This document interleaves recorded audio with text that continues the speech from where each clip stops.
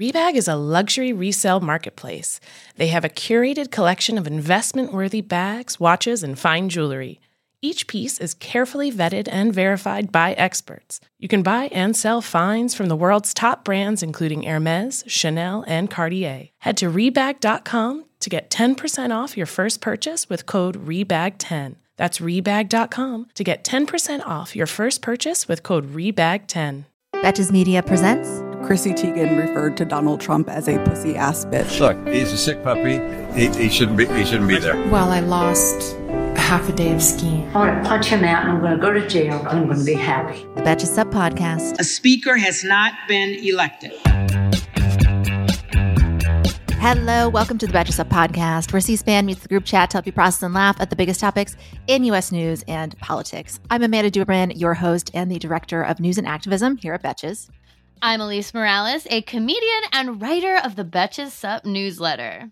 I'm Millie Tamaris, comedian / writer and unformerly Black Twitter and Florida correspondent for the Betches Sup podcast. And we are friends and colleagues who twice a week, sometimes more, sit down and we vent about the news. Now, if this is your very first time listening to this podcast, you're thinking, wow, what a professional and informative introduction. And if you are a longtime listener, you're like, what are you guys... I know, but as we discussed, we want to be a little clear up front, hence that little tweak. But Millie, I want to get right into it. I really do want to hand right off to our Florida correspondent. Where have you been? Tell us specifically about your trip to the Dominican Republic and how Ron DeSantis negatively impacted your brother's wedding. Mention it all. Yeah, my brother had his wedding in Dominican Republic. Congrats. Congrats to my little brother. He was totally not a groomzilla, but he was like very much it's my wedding kind of thing. This was a professional. You had a lot of obligations, right? I just did not think, I was officiating. I gotta say, my brother and his wife, were very flexible and open to suggestions, and they didn't know what they were doing. So it was a lot of my touch in the wedding. Well, it was beautiful. Which ended up being great. They did not want to write vows, and I really pushed them to.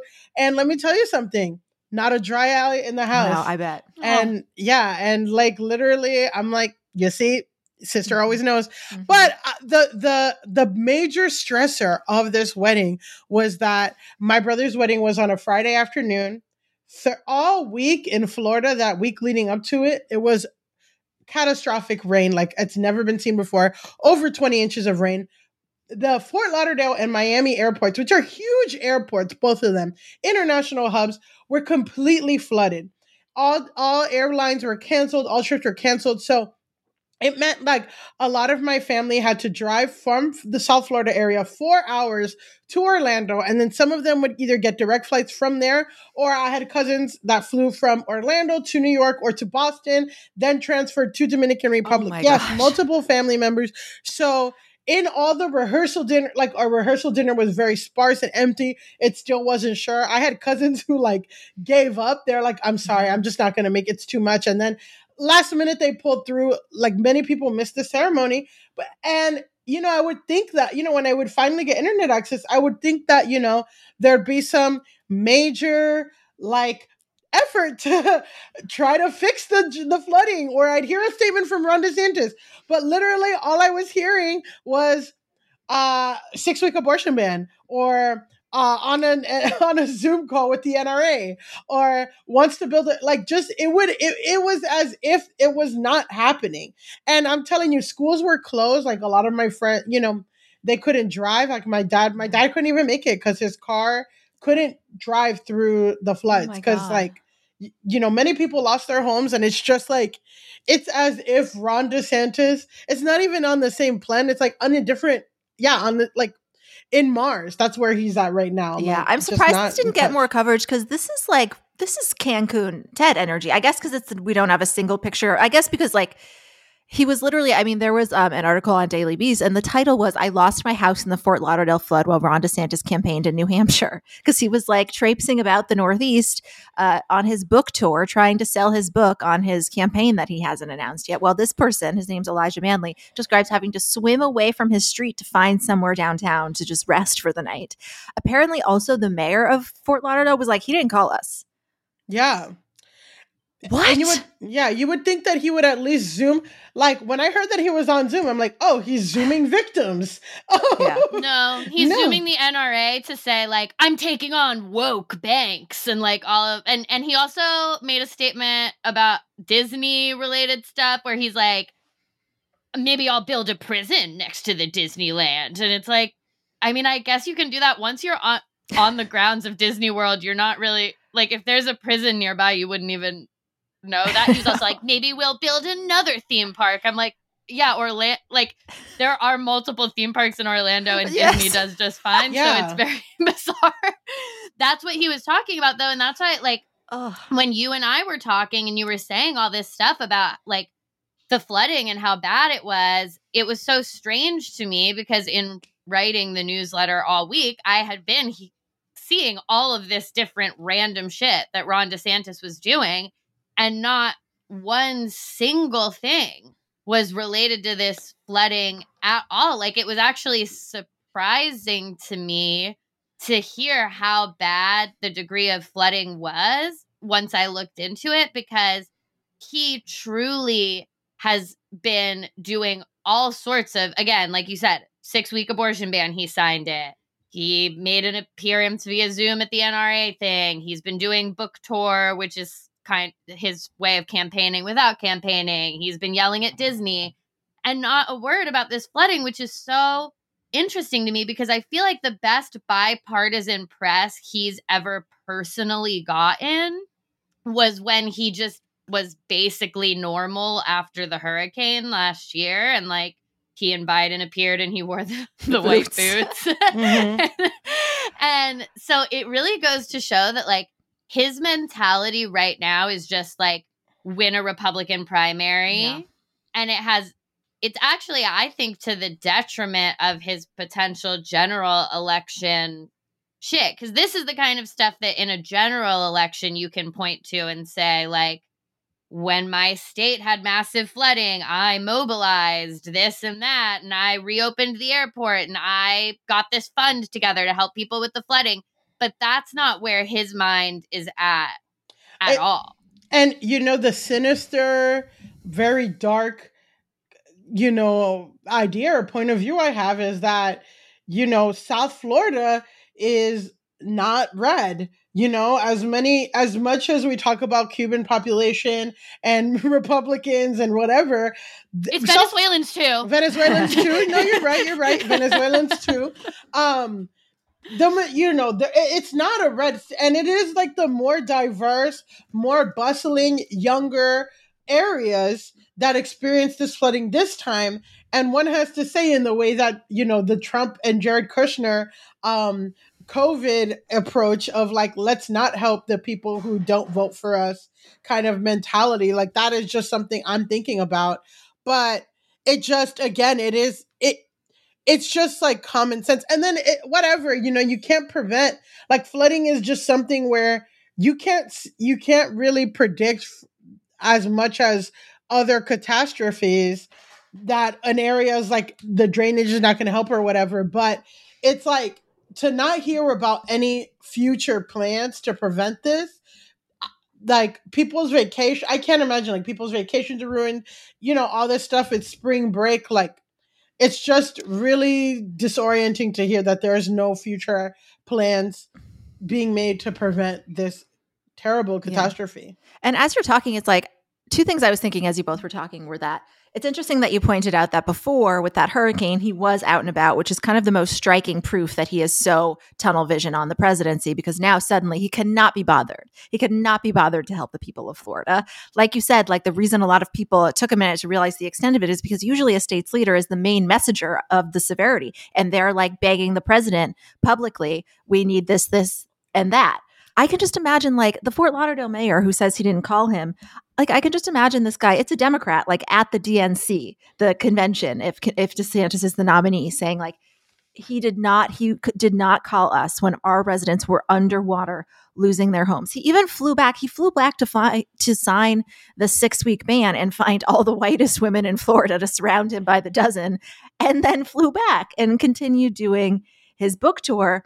And obviously a range of impacts here, from people losing all of their possessions in their homes to having vacations ruined. But people who have their vacations ruined, they vote. And I feel like, yeah, like they're going to start being, I wonder if they are even going to be annoyed that they're not seeing a reaction here from their governor, even, but like, I'm very sorry you couldn't make your flight to your vacation. Like his supporters were impacted by this too. Well, it's also like people have some like vacation homes, and it's also like people save a lot of money for vacations.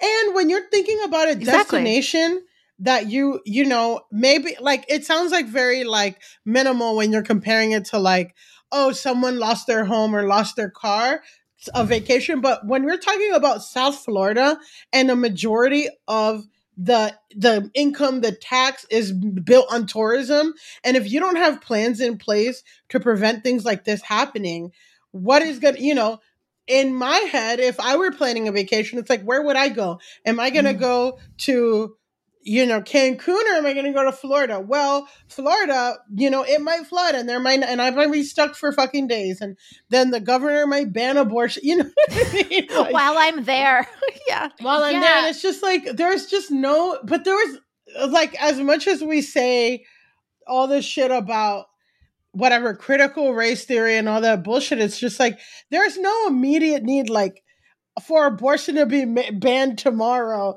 Like, whatever, guys, you guys already won. Like, why did you have to do this now? And it's just, again, so out of touch. They have no policies like that actually help people. It's just to, you know, again, this is the small government party, right? It's just so clear that the role Ron DeSantis is currently trying to fulfill is so clearly not good governor of Florida. It's Republican frontrunner. It's so interesting to me because the thing that got him to the place that he actually is at, it was not like the place where people were like actually looking at him was not necessarily all of this woke culture war stuff. Like some of it around COVID, yes, but it was this idea that he was a good governor of Florida and he kept Florida open and made it work in COVID, which is like obviously like kind of anti-woke. But again, it was him actually showing up for the hurricane. It was that kind of stuff is what put him in the position to be where he's at. We're kind of these more like practical things of like, we kept Florida's businesses open and this and that argument. And so it's like, it's very interesting for him to be choosing to just 100% abandon that in favor of all of this culture war shit.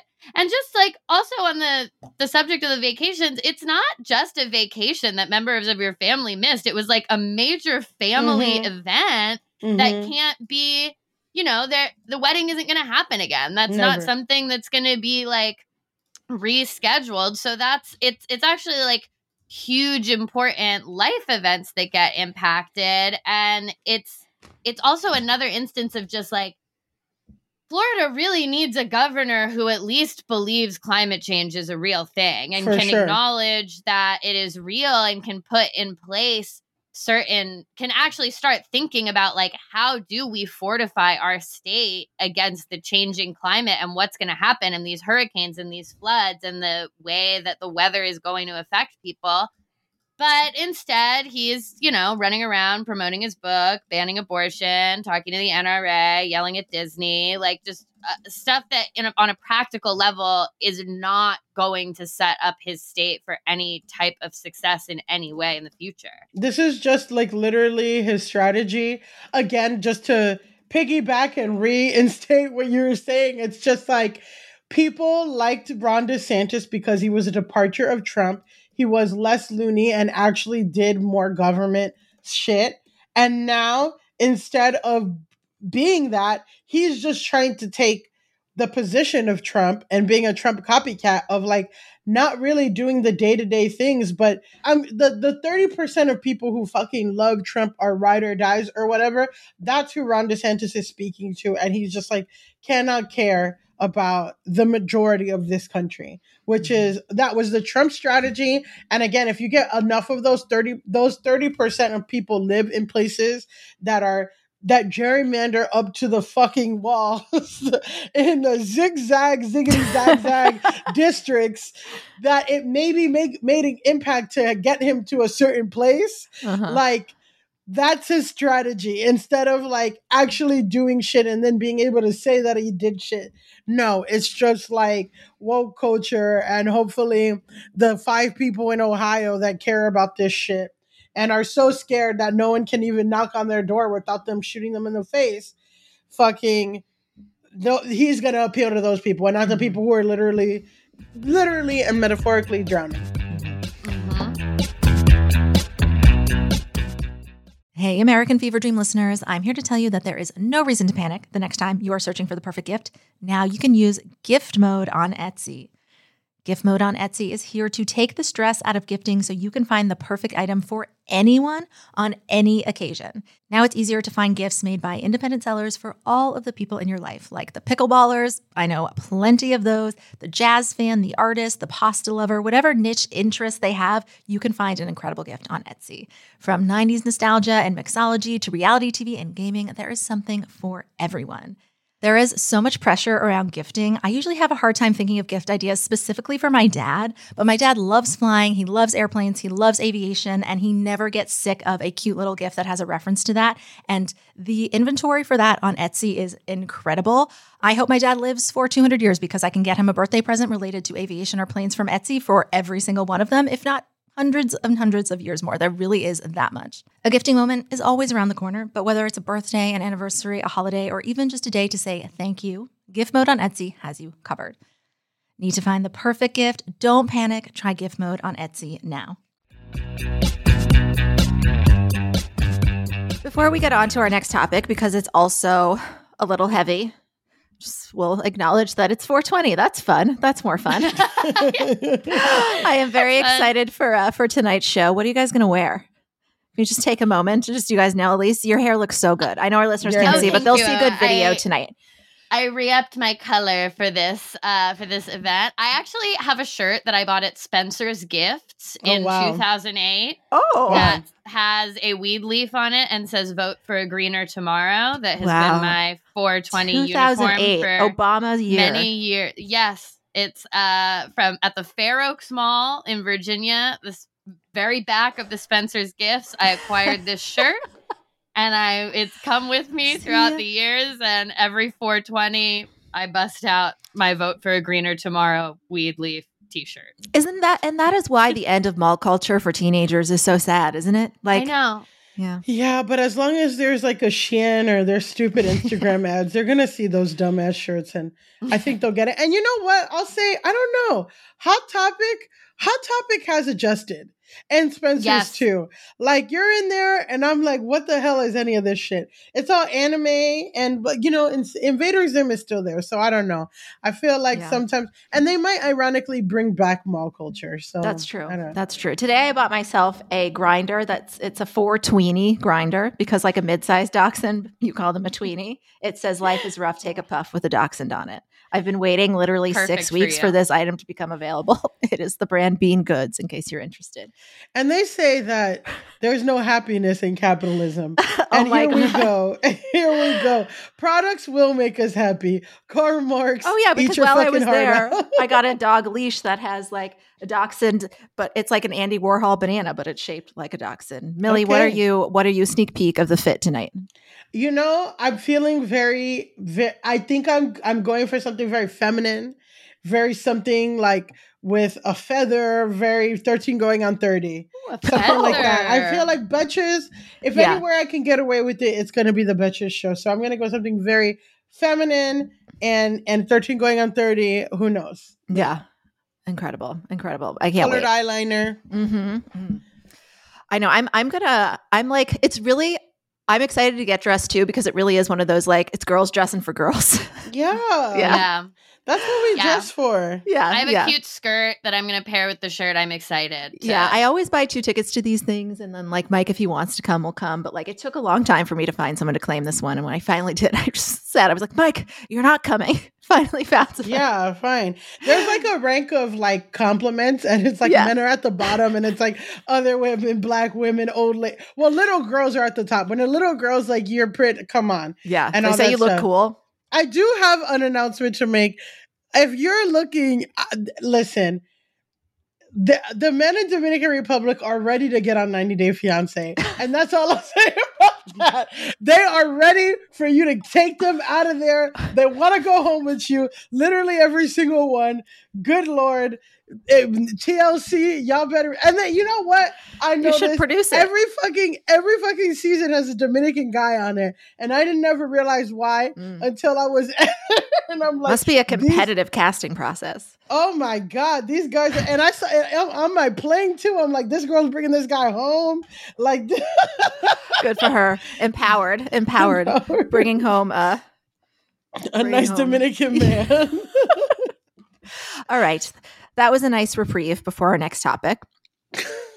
So now on to the main news. Often on this podcast, like it's weird how often it will happen where a similar tragic event it'll happen in quick succession, or sometimes because we're paying attention to a big one, we'll start to maybe like zone in on the local ones more. But this usually happens over a period of like several weeks. I can't really remember a week when every single day after day, we learned of a young person who was shot by a gun while just going about their lives. No mistakes made. I've struggled to even describe these as like pulled on the wrong door, went down the wrong driveway, because it involves some sort of like responsibility.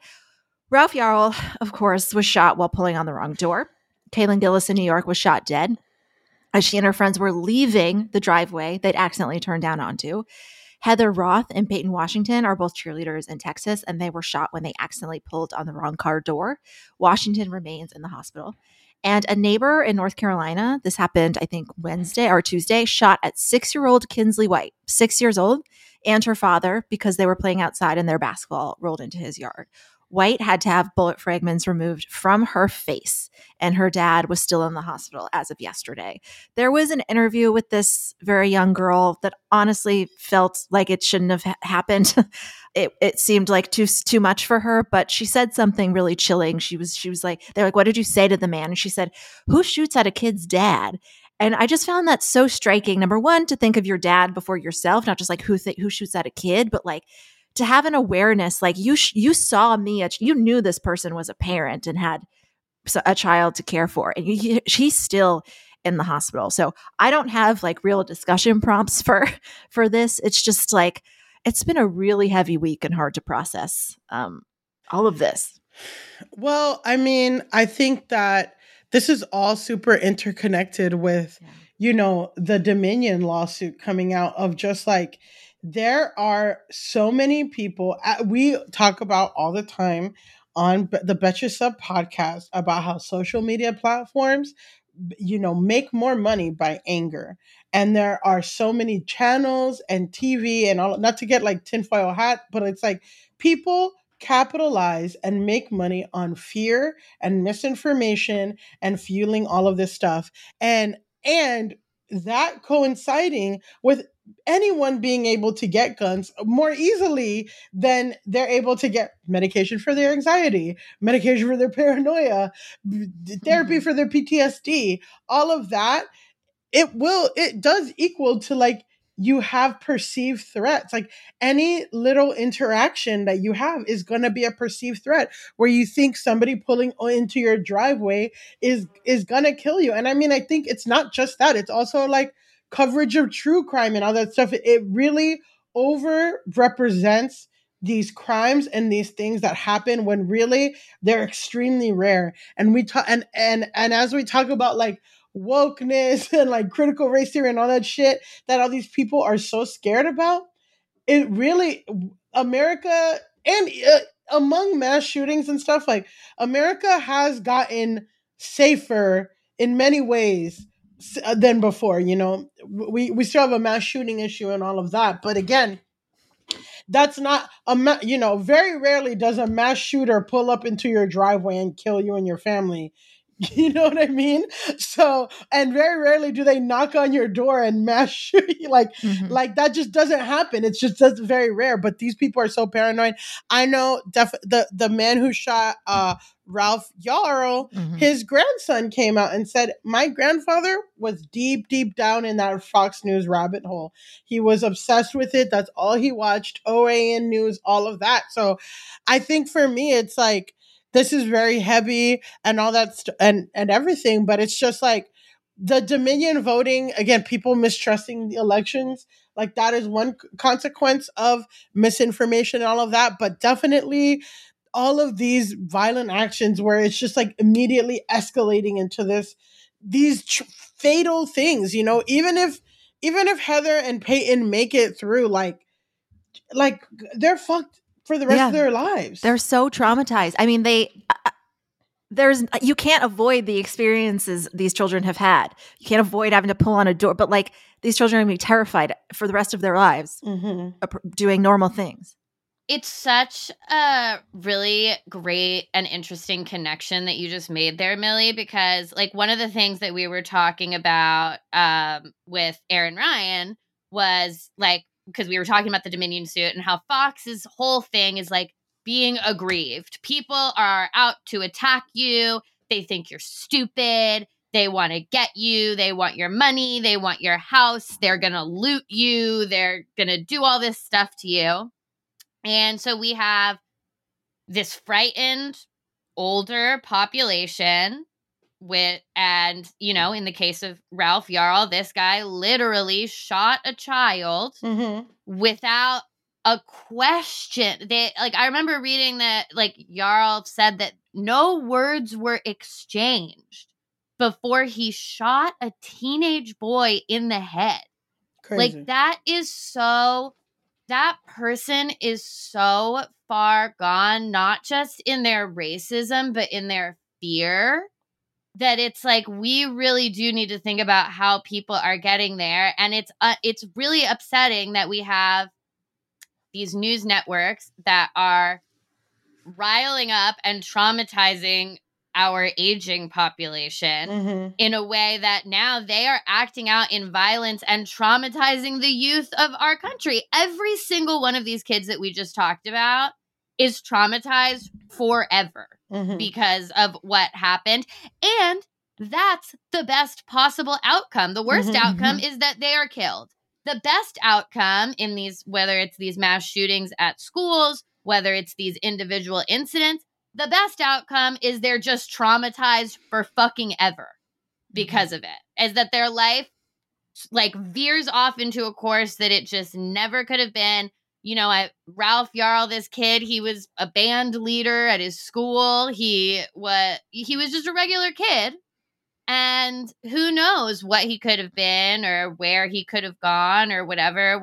There was the shooting, I think, last week in Louisville where a kid who was like about to go to college. That was on the Alabama one. There's so many. Yeah. Like the one in Alabama that was at a birthday party that this kid was shot and killed, and he was like on his way to college on a football scholarship. Like bright future just extinguished for all of these kids because of angry adults, which is really sad. Yeah, you both pointed out, I think, like, people tend to spend a lot of time focusing on, like, Fox's, like, how it's very associated with the Republican Party, obviously. And we don't really watch it, but when I watch, like, weekly roundups, I am always shocked, and I might be naive, by how explicitly racist it is, with how, like, day after day, they will have white commentators react to these very bizarre, like, compilations put together like horror movies about crime. And these people are seeing this day after day. Like Elise said, like, this man described himself, Andrew Lester, as terrified.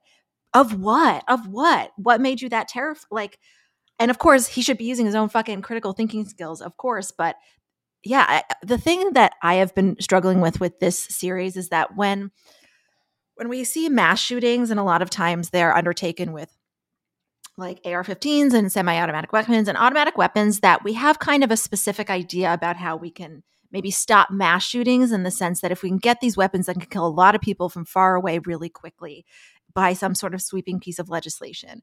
What's kind of like, what makes me more sick to my stomach and seems like harder to deal with is just the fact that all of these people have a shotgun in their home. Because I know we're never going to do a thing where it's like, we're going to go take everybody's guns. I think the only way we would ever ask for, we would only do a buyback around assault rifles.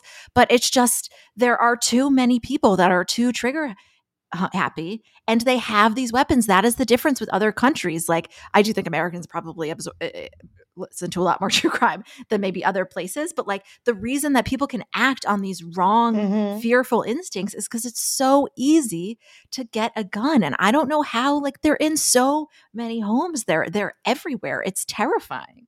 Well, and something that I was thinking of, and like one of these discussion and one of these threads, in a similar tangent is, somebody was talking about how, again, the man who shot Andrew Lester, Ralph Yarl, shooter, he, again, addicted to Fox News and everything. And this man was like, when my grandpa had dementia and all of that, like, we took away his car keys and we took away his guns.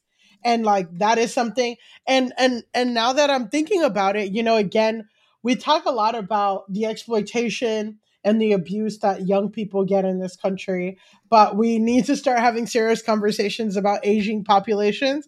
And just like we, social media companies are looking and protecting, and they should be, predatory behavior against children on these apps. Like, I'm just looking for in America, it's like, what would it look like if we had predatory protections for people who prey and target old people, And like, what does the social media look like when you're not spreading so much misinformation, or even cable news or any of that, because it is, again, flagrantly racist. And the thing is, I mean, the reason why Fox gets so shared, it's because it's like social media networks. And there was that great podcast episode about You're Wrong About, where they talked about why misinformation, like how to like help your family who's kind of like been Fox News pilled. And it's like, because they're seeing their friends and family members in their social networks share these articles, they believe it's from a trustworthy source, So that is something that always has stuck with me about like the misinformation of it. And, a lot of people, I mean, I can't tell you, even, as a woman of color and whatever, and when I meet somebody and this and that, they're like, well, you're, I used to think I hated these kind of people, but you're not like that. You're not, like, and it's just like, no, you just don't. Or, people say that even about feminists too. It's like, well, I used to think this and that, but you're cool. And it's like, no, you just don't have a like actual, you don't know anybody in your day-to-day life that can disprove that. You're just getting your stereotypes and everything from this people who like benefit off of it. So of course, if Andrew Lester is hearing every day that black teens are causing crime and black teens, and a black teen shows up at his door, like, this guy's going to be terrified, but in reality, that's not true. And, I think that I would love to see a conversation on, some kind of responsibility being held by the people who put out this message. Yeah. Well, we addressed the voting systems at length on Monday. Obviously, we know the outcome now, which is that they have to pay nearly $1 billion, but will not have to apologize a single time on television for their role there. It's like, I'm sure Dominion Voting Systems cares about the money, but to me, like, in keeping with what we're saying about like how many people are watching the channel, the fact that they got out of this without having to say anything publicly, like, that's the whole game. Yeah. Because a person like Andrew Lester, exactly, a person like Andrew Lester who watches Fox all day, who gets incensed by Fox all day, straight up, he is not going to hear shit about this lawsuit. If he does, it'll be in passing. If he does, it'll be constructed in a weird way to make it seem like it's less of a big deal than it is or whatever. I don't know if he would ever hear about all of the text messages that were released or anything like that. when I was listening to The Daily talking about the defamation suit, they said that Fox, when it got reported on Fox, because they did at least sort of in passing say, oh, and by the way, we settled this lawsuit. Their reporter said, we weren't able to confirm the number of the suit. And on The Daily, they were like, that was the only reporter of any network who even said that. So it's like, they're back to business as usual over there. And without the apology, that was the whole game as far as I'm concerned. And hopefully one of these other lawsuits that they're similarly facing, there's one from Smartmatic. Hopefully one of those actually sticks to the apology aspect of it, because it doesn't matter that they paid. It doesn't matter that it was the largest defamation suit of a media company. It doesn't matter unless they are actually made to report it properly on their network and apologize and say that they were wrong. Because even the statement that they put out afterwards, it was like this weird roundabout, we acknowledge that the court recognized that some statements made about the voting machines were wrong. And it's just like, we are not going to deal with the problem of misinformation that way. We are not going to deal with the problem of people being incensed by things that are wrong this way. And again, you think of a person like this 84-year-old man who shot a teenager on his doorstep in one, because he has access to guns that he shouldn't have access to at all. And two, because he has spent all day in and out for years and years, according to his own grandson, being poisoned by misinformation. It's like, the fact that they do not have to correct the record, I don't give a shit how much money they have to pay. That's priceless. For them to not have to correct the record is the priceless thing of the whole matter. I bet you they I bet you they paid even more. If they would have apologized, they wouldn't have to have settled for the. But again, what is Fox News if they're not constantly spewing out misinformation? Yeah. That's their whole game is to do this, and it has literally deadly consequences. We should just make a count on how many, including January 6th, how many people have literally died because of Fox News.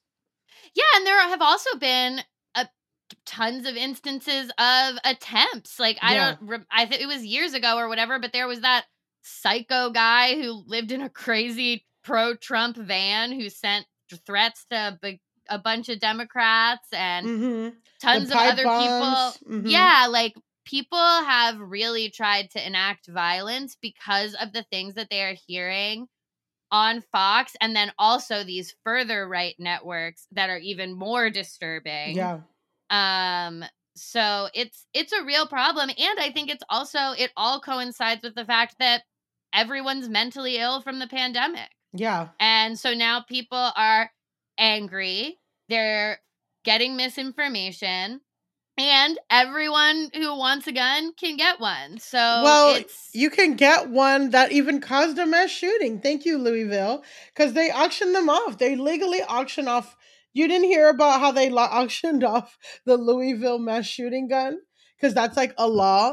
These people are crazy. Ugh, that's so bizarre. That is so bizarre. Hey there, overwhelmed foodies. Are you drowning in a sea of meal kit options, feeling like you're in a bad dating game where every contestant looks the same, with the same fish picture? Fear not, because amidst the chaos, there's one shining star worth your culinary affection. Home Chef is not just another fish in the meal kit sea. They're the gourmet catch that you've been dreaming of.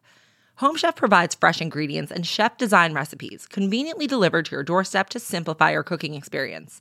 Whether you prefer classic meal kits with pre-portioned ingredients and easy instructions, speedy recipes ready in less than 30 minutes, oven-ready kits with pre-chopped ingredients, or quick microwave meals that assemble in minutes, Home Chef has you and the entire family covered for delicious meals without the hassle. Home Chef has over 30 options a week, and they serve a variety of dietary needs, so you don't have to worry about what to make ahead of time. Not only is it convenient, but it is economical too. Home Chef customers save an average of $86 per month on groceries. So for a limited time, Home Chef is offering our listeners 18 free meals plus free shipping on your first box and free dessert for life at homechef.com/feverdream. That's homechef.com/feverdream for 18 free meals and free dessert for life. homechef.com/feverdream. You must be an active subscriber to receive free dessert. All right. Next up on today's edition of Should Women Have Rights? The Supreme Court needs a few more days to think about it. We're still talking about this mifepristone case. And as we have said on every podcast, like the more confusing and complicated and drawn out this gets, the fewer people are going to know what rights they have, and they're going to be more reluctant about accessing them. So a very complicated court case involving mifepristone got even more complicated this week as the Supreme Court delayed its decision on whether or not to allow restrictions another few days. So they're going to decide by Friday. SCOTUS agreed last week to an emergency pause when the Biden administration asked the highest court to maintain full access after the Fifth Circuit Court of Appeals agreed to implement certain restrictions that would radically limit the circumstances under which patients can use mifepristone. So what we're waiting for SCOTUS to do is basically like decide if any of these restrictions, I believe from either ruling, can go into effect while this appeals process continues. And I guess it would probably come back to them eventually. Legal experts say the Supreme Court's default option should always be to maintain the status quo as litigation plays out. Like, okay, as this keeps going, best case, we don't want to cause chaos. We're just going to keep it available. But we remember that like they famously did not do that for SB 8. So we might find out by tomorrow. Earlier this month, U.S. District Judge and far-right zealot Matthew Kaczmarek ruled that the FDA was wrong to authorize mifepristone and that it should be removed from the market. And then the Fifth Circuit, they said, you can't totally remove it from the market, but you can put some restrictions on them. But they were super meaningful restrictions. One of them that's not really getting as much attention as like the telehealth or the time frame is that it also would stop them from dispensing a generic that makes up for like 2/3 anyway. So it's just short of a ban. And, as many legal experts have said, this is a terrible case. There's absolutely no reason for these people to even have standing. Elise and I talked about this last week, how they're just too stressed out having to deal with the consequences. But this is a prolonged issue we're not really going to get answers on, but it's really serious. I would love for someone to just ask Matthew Kaczmarek, that fucking judge, to draw the female reproductive system from memory. Draw it and label it.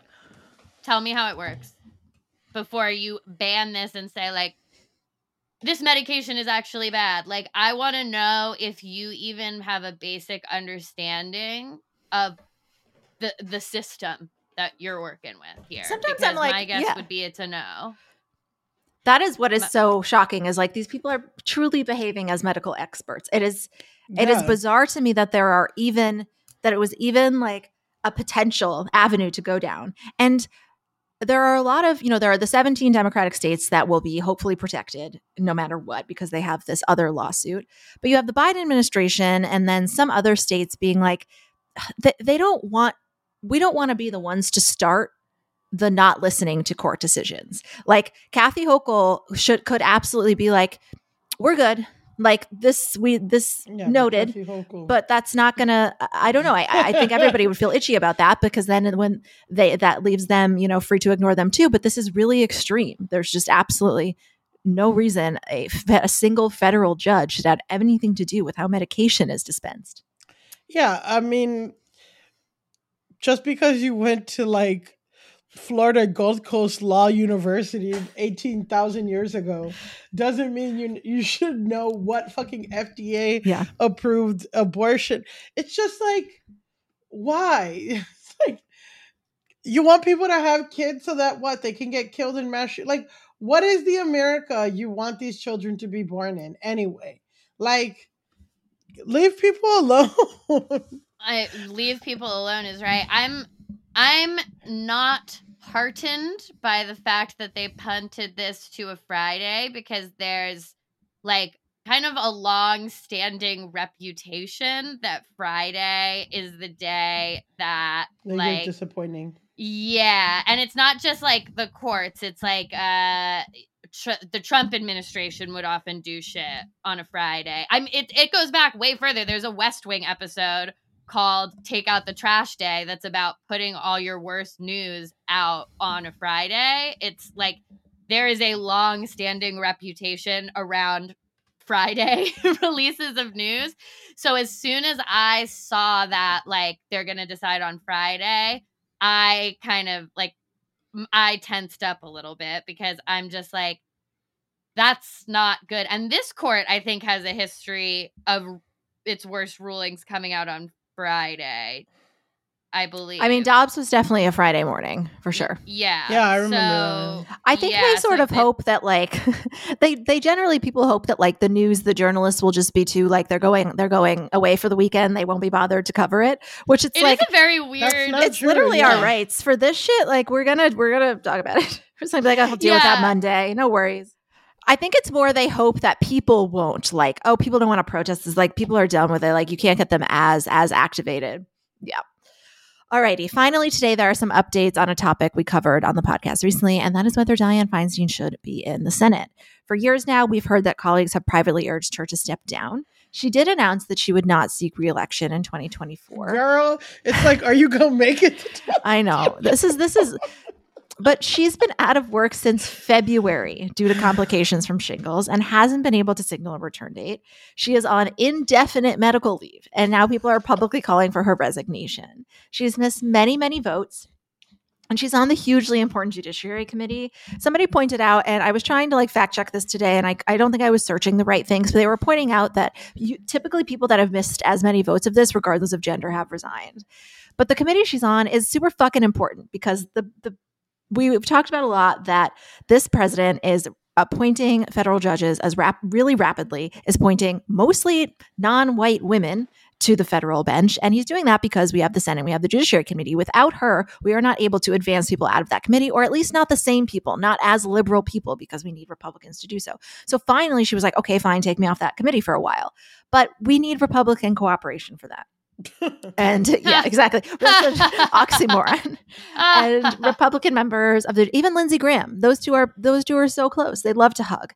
But Republican members of the Judiciary Committee refused to approve that. And I think this could go to a full Senate vote, but they're not going to find 10 Republicans. They're not going to get a filibuster. Yeah, it needs a filibuster. Yeah, we wouldn't want Democrats to do this for them. So no surprises there. Their justification is just that they want to do this to get more extreme people through, as if like, I don't know much about the Judiciary Committee's work internally. I'm not sure if Senator Feinstein is known for being a little bit conservative.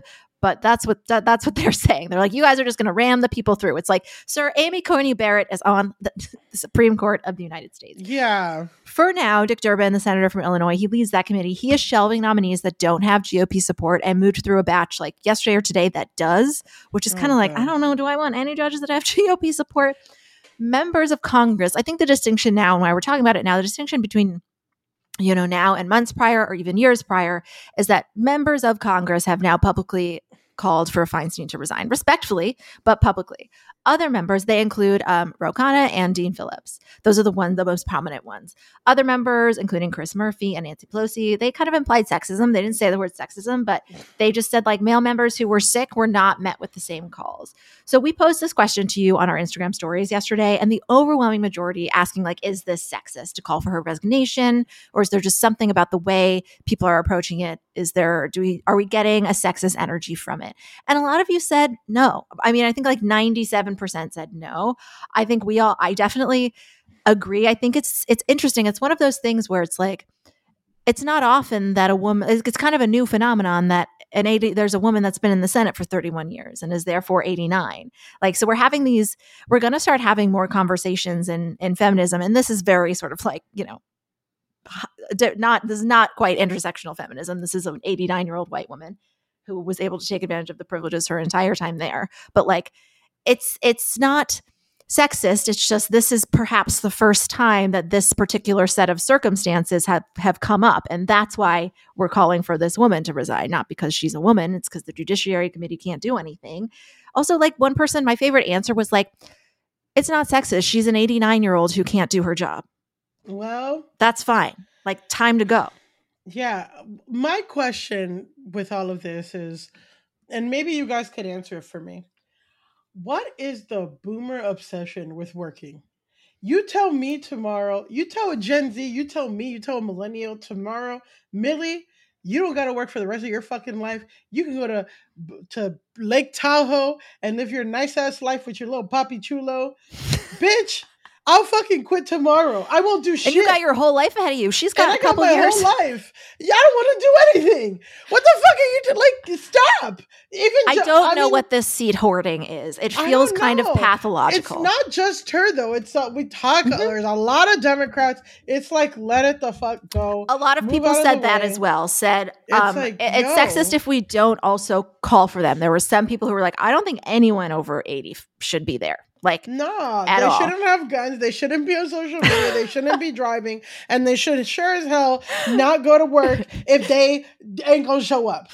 We're gonna get a review from a senior citizen tomorrow. That's like that age. I mean, again, I do feel like if there were like straight up, I feel like the sexism test for me is like, if a man were 89 and on the Judiciary Committee, which is a huge distinction because there are other older senators, whatever. I think like she's the oldest senator right now. Yeah. But like, if there was a senator whose age and illness was making it so that the Judiciary Committee could not pass judges, which in light of what we have learned about the judicial system in the past couple of years is fucking critical, I would say, like, man, woman, or anything in between, you gotta go. Yeah. You gotta resign, because, like, this isn't just about the fact that she hasn't come to work. This is about the fact that it is holding up specifically the Judiciary Committee, which is a huge, huge, huge problem. And that is, like, I think the linchpin of it all. Because I was looking on our Instagram when you posted stuff, and I saw some people, the people who did, I guess, come think that it was sexist. Like, some people brought up John McCain and stuff like that, and other people. And, like, I mean, yeah, I know Meghan McCain responding. But I think the actual biggest issue isn't just her age, isn't just like that she's been missing stuff. It's that it is holding up the Judiciary Committee specifically. And that is what is a huge issue. I think she has a response. I believe she has a responsibility to resign. I agree with Ro Khanna and Dean Phillips and what they have said. I do also think that the issue here, though, is that when someone is 89 and sick, and there have been a lot of reports that, like, you know, her mental acuity is not where it once was. I don't know if she's in a place to, like, actually take in all of that information and make that decision. So that's why I think we're really between a rock and a hard place here, because we're convincing someone who maybe years ago, because she has, like, actually a really long and storied history in the Senate. This is someone who could have resigned on a really high note or stepped down on a really high note, and who would kind of be a really esteemed figure in the party. Like, it doesn't bring like me Jacinda joy. in New Zealand. Yeah, her biography is amazing. Like, she would marry men, and then she would marry rich men, and then, like, run another race. Like, she would have them pay for it.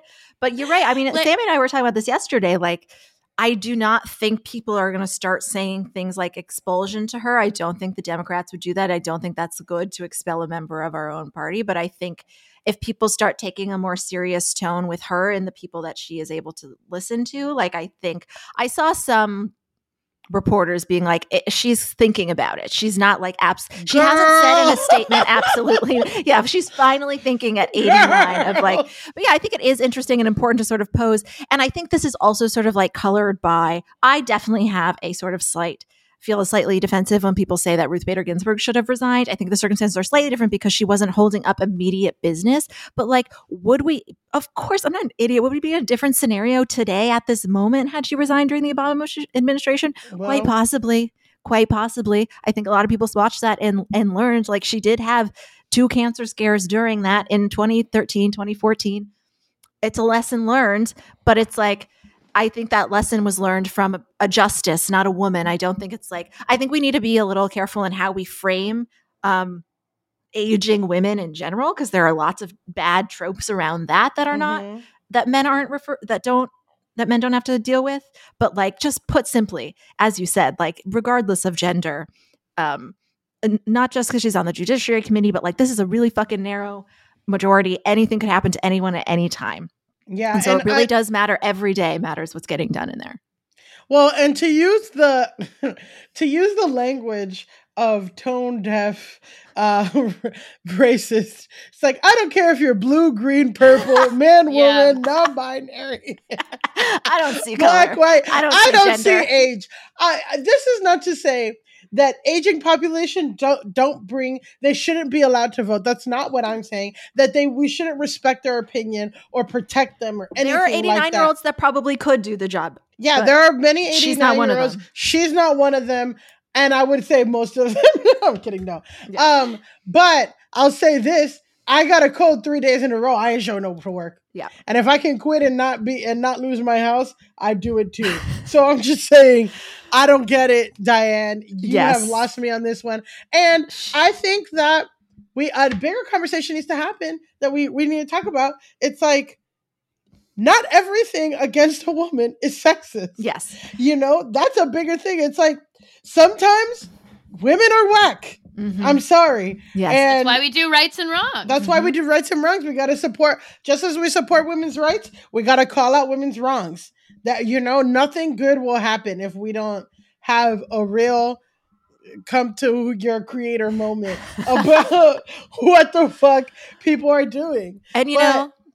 That is exactly why we are announcing a very big new segment. We announced a lot of new segments. If this is going to be a real big one every week, we are announcing, we think we're going to call this our listener town hall, our SUP town hall. We have created a phone number for you to call to express your emotions, your feelings, your thoughts with us. Now, there will be some guidelines. What we're thinking is, ask our POV on an issue or a debate that we haven't talked about. We obviously don't address everything here. If we didn't talk about an issue that you really wanted us to chime in on, whether it's something, we want to make this section of the podcast pretty positive and light. It's kind of a place to sort of end the show on Thursdays and get your feedback, invite you into the group chat so you can add something funny to a story that we missed. I would love for you to tell us about funny politician sightings that you had. I would love that. I don't want us to get sued, but we'll figure it out. Any sightings you have, please let us know. Funny encounters. If you are in a profession affected by something we're talking about, like you're a teacher and you want to share an anecdote that sort of adds to an issue you heard us discuss on the pod. If you just want to ask us a very random question about politics, period, like something about Ronald Reagan. I don't know, anything. You want our obscure opinion on anything? Hit us. What do you guys want people to ask about in their voicemails? Yeah, I definitely want to hear the maybe smaller news stories that we're not local able news stories. Yeah, local news stuff. Oftentimes I'm not able to always check my DMs all the time, but sometimes you guys send me really funny, interesting, cool stuff in the DMs. And so yeah, stuff that we've missed, stuff that you think is relevant. Are men okay submissions would be awesome. Definitely that. Yeah, I'm excited to hear from people. Yeah, if you just want to tell us, in 30 seconds why your local politician is the absolute worst, we will play it. Some of them will play. So if you do call in, you should know that your voice might be heard. But some of them, we're going to have a transcript. So depending on, what we get, we might just read them. It'll be different week to week. But yes, the number we're going to put in, I'll put it on our Instagram stories and it's going to be in every single description. The number is 212-287-5244. So submit your queries, your comments to our listener town hall. Be respectful, be nice. And we can't wait to chat with you. But I also want to hear about if you're a bad feminist. I love that segment, and it would be cool if you have something that you're not sure is kosher or cool. If you're a bad feminist, I want to hear about it. Yes, exactly. Bridget was saying the same this morning. So this sort of town hall can kind of be like an umbrella for a lot of the questions that we pose a lot. Am I a bad feminist? If, lay them on us. Is it sexist? If, lay it on us. And maybe some weeks we'll batch them by category if we get a lot of one or the other. But yes, we want to have fun with this. And you guys are so smart that we want to help you. We want to let you help us make our content. So And if you're mean, we're not going to play it. Yeah. So, like, No. definitely don't be mean because we're not going to play Yeah. it. And also, Bridget isn't even going to send them to us. So, True. like, if you're mean, we won't even fucking hear it. If you So purposely want us to feel bad, this is not the way because No. these will be filtered. It will. Yes. Yeah, exactly. Find another way to upset us. Come to tonight's show and heckle them. I don't know. No, don't do that. We're so nice. That is our show. Until the end of democracy, I'm Amanda Duberman. I'm Elise Morales. I'm Millie Tamares. And this is the Betches Up Podcast. Bye. The Betches Up Podcast is produced by Amanda Duberman, Sean Kilby, Jorge Morales Pico, and Rebecca Sausmacat. Editing by Rebecca Sausmacat. Social media by Amanda Duberman and Bridget Swartz. Be sure to follow at Betches_Sup on Instagram, Twitter, and TikTok. And send us your emails at suppod@betches.com. Betches.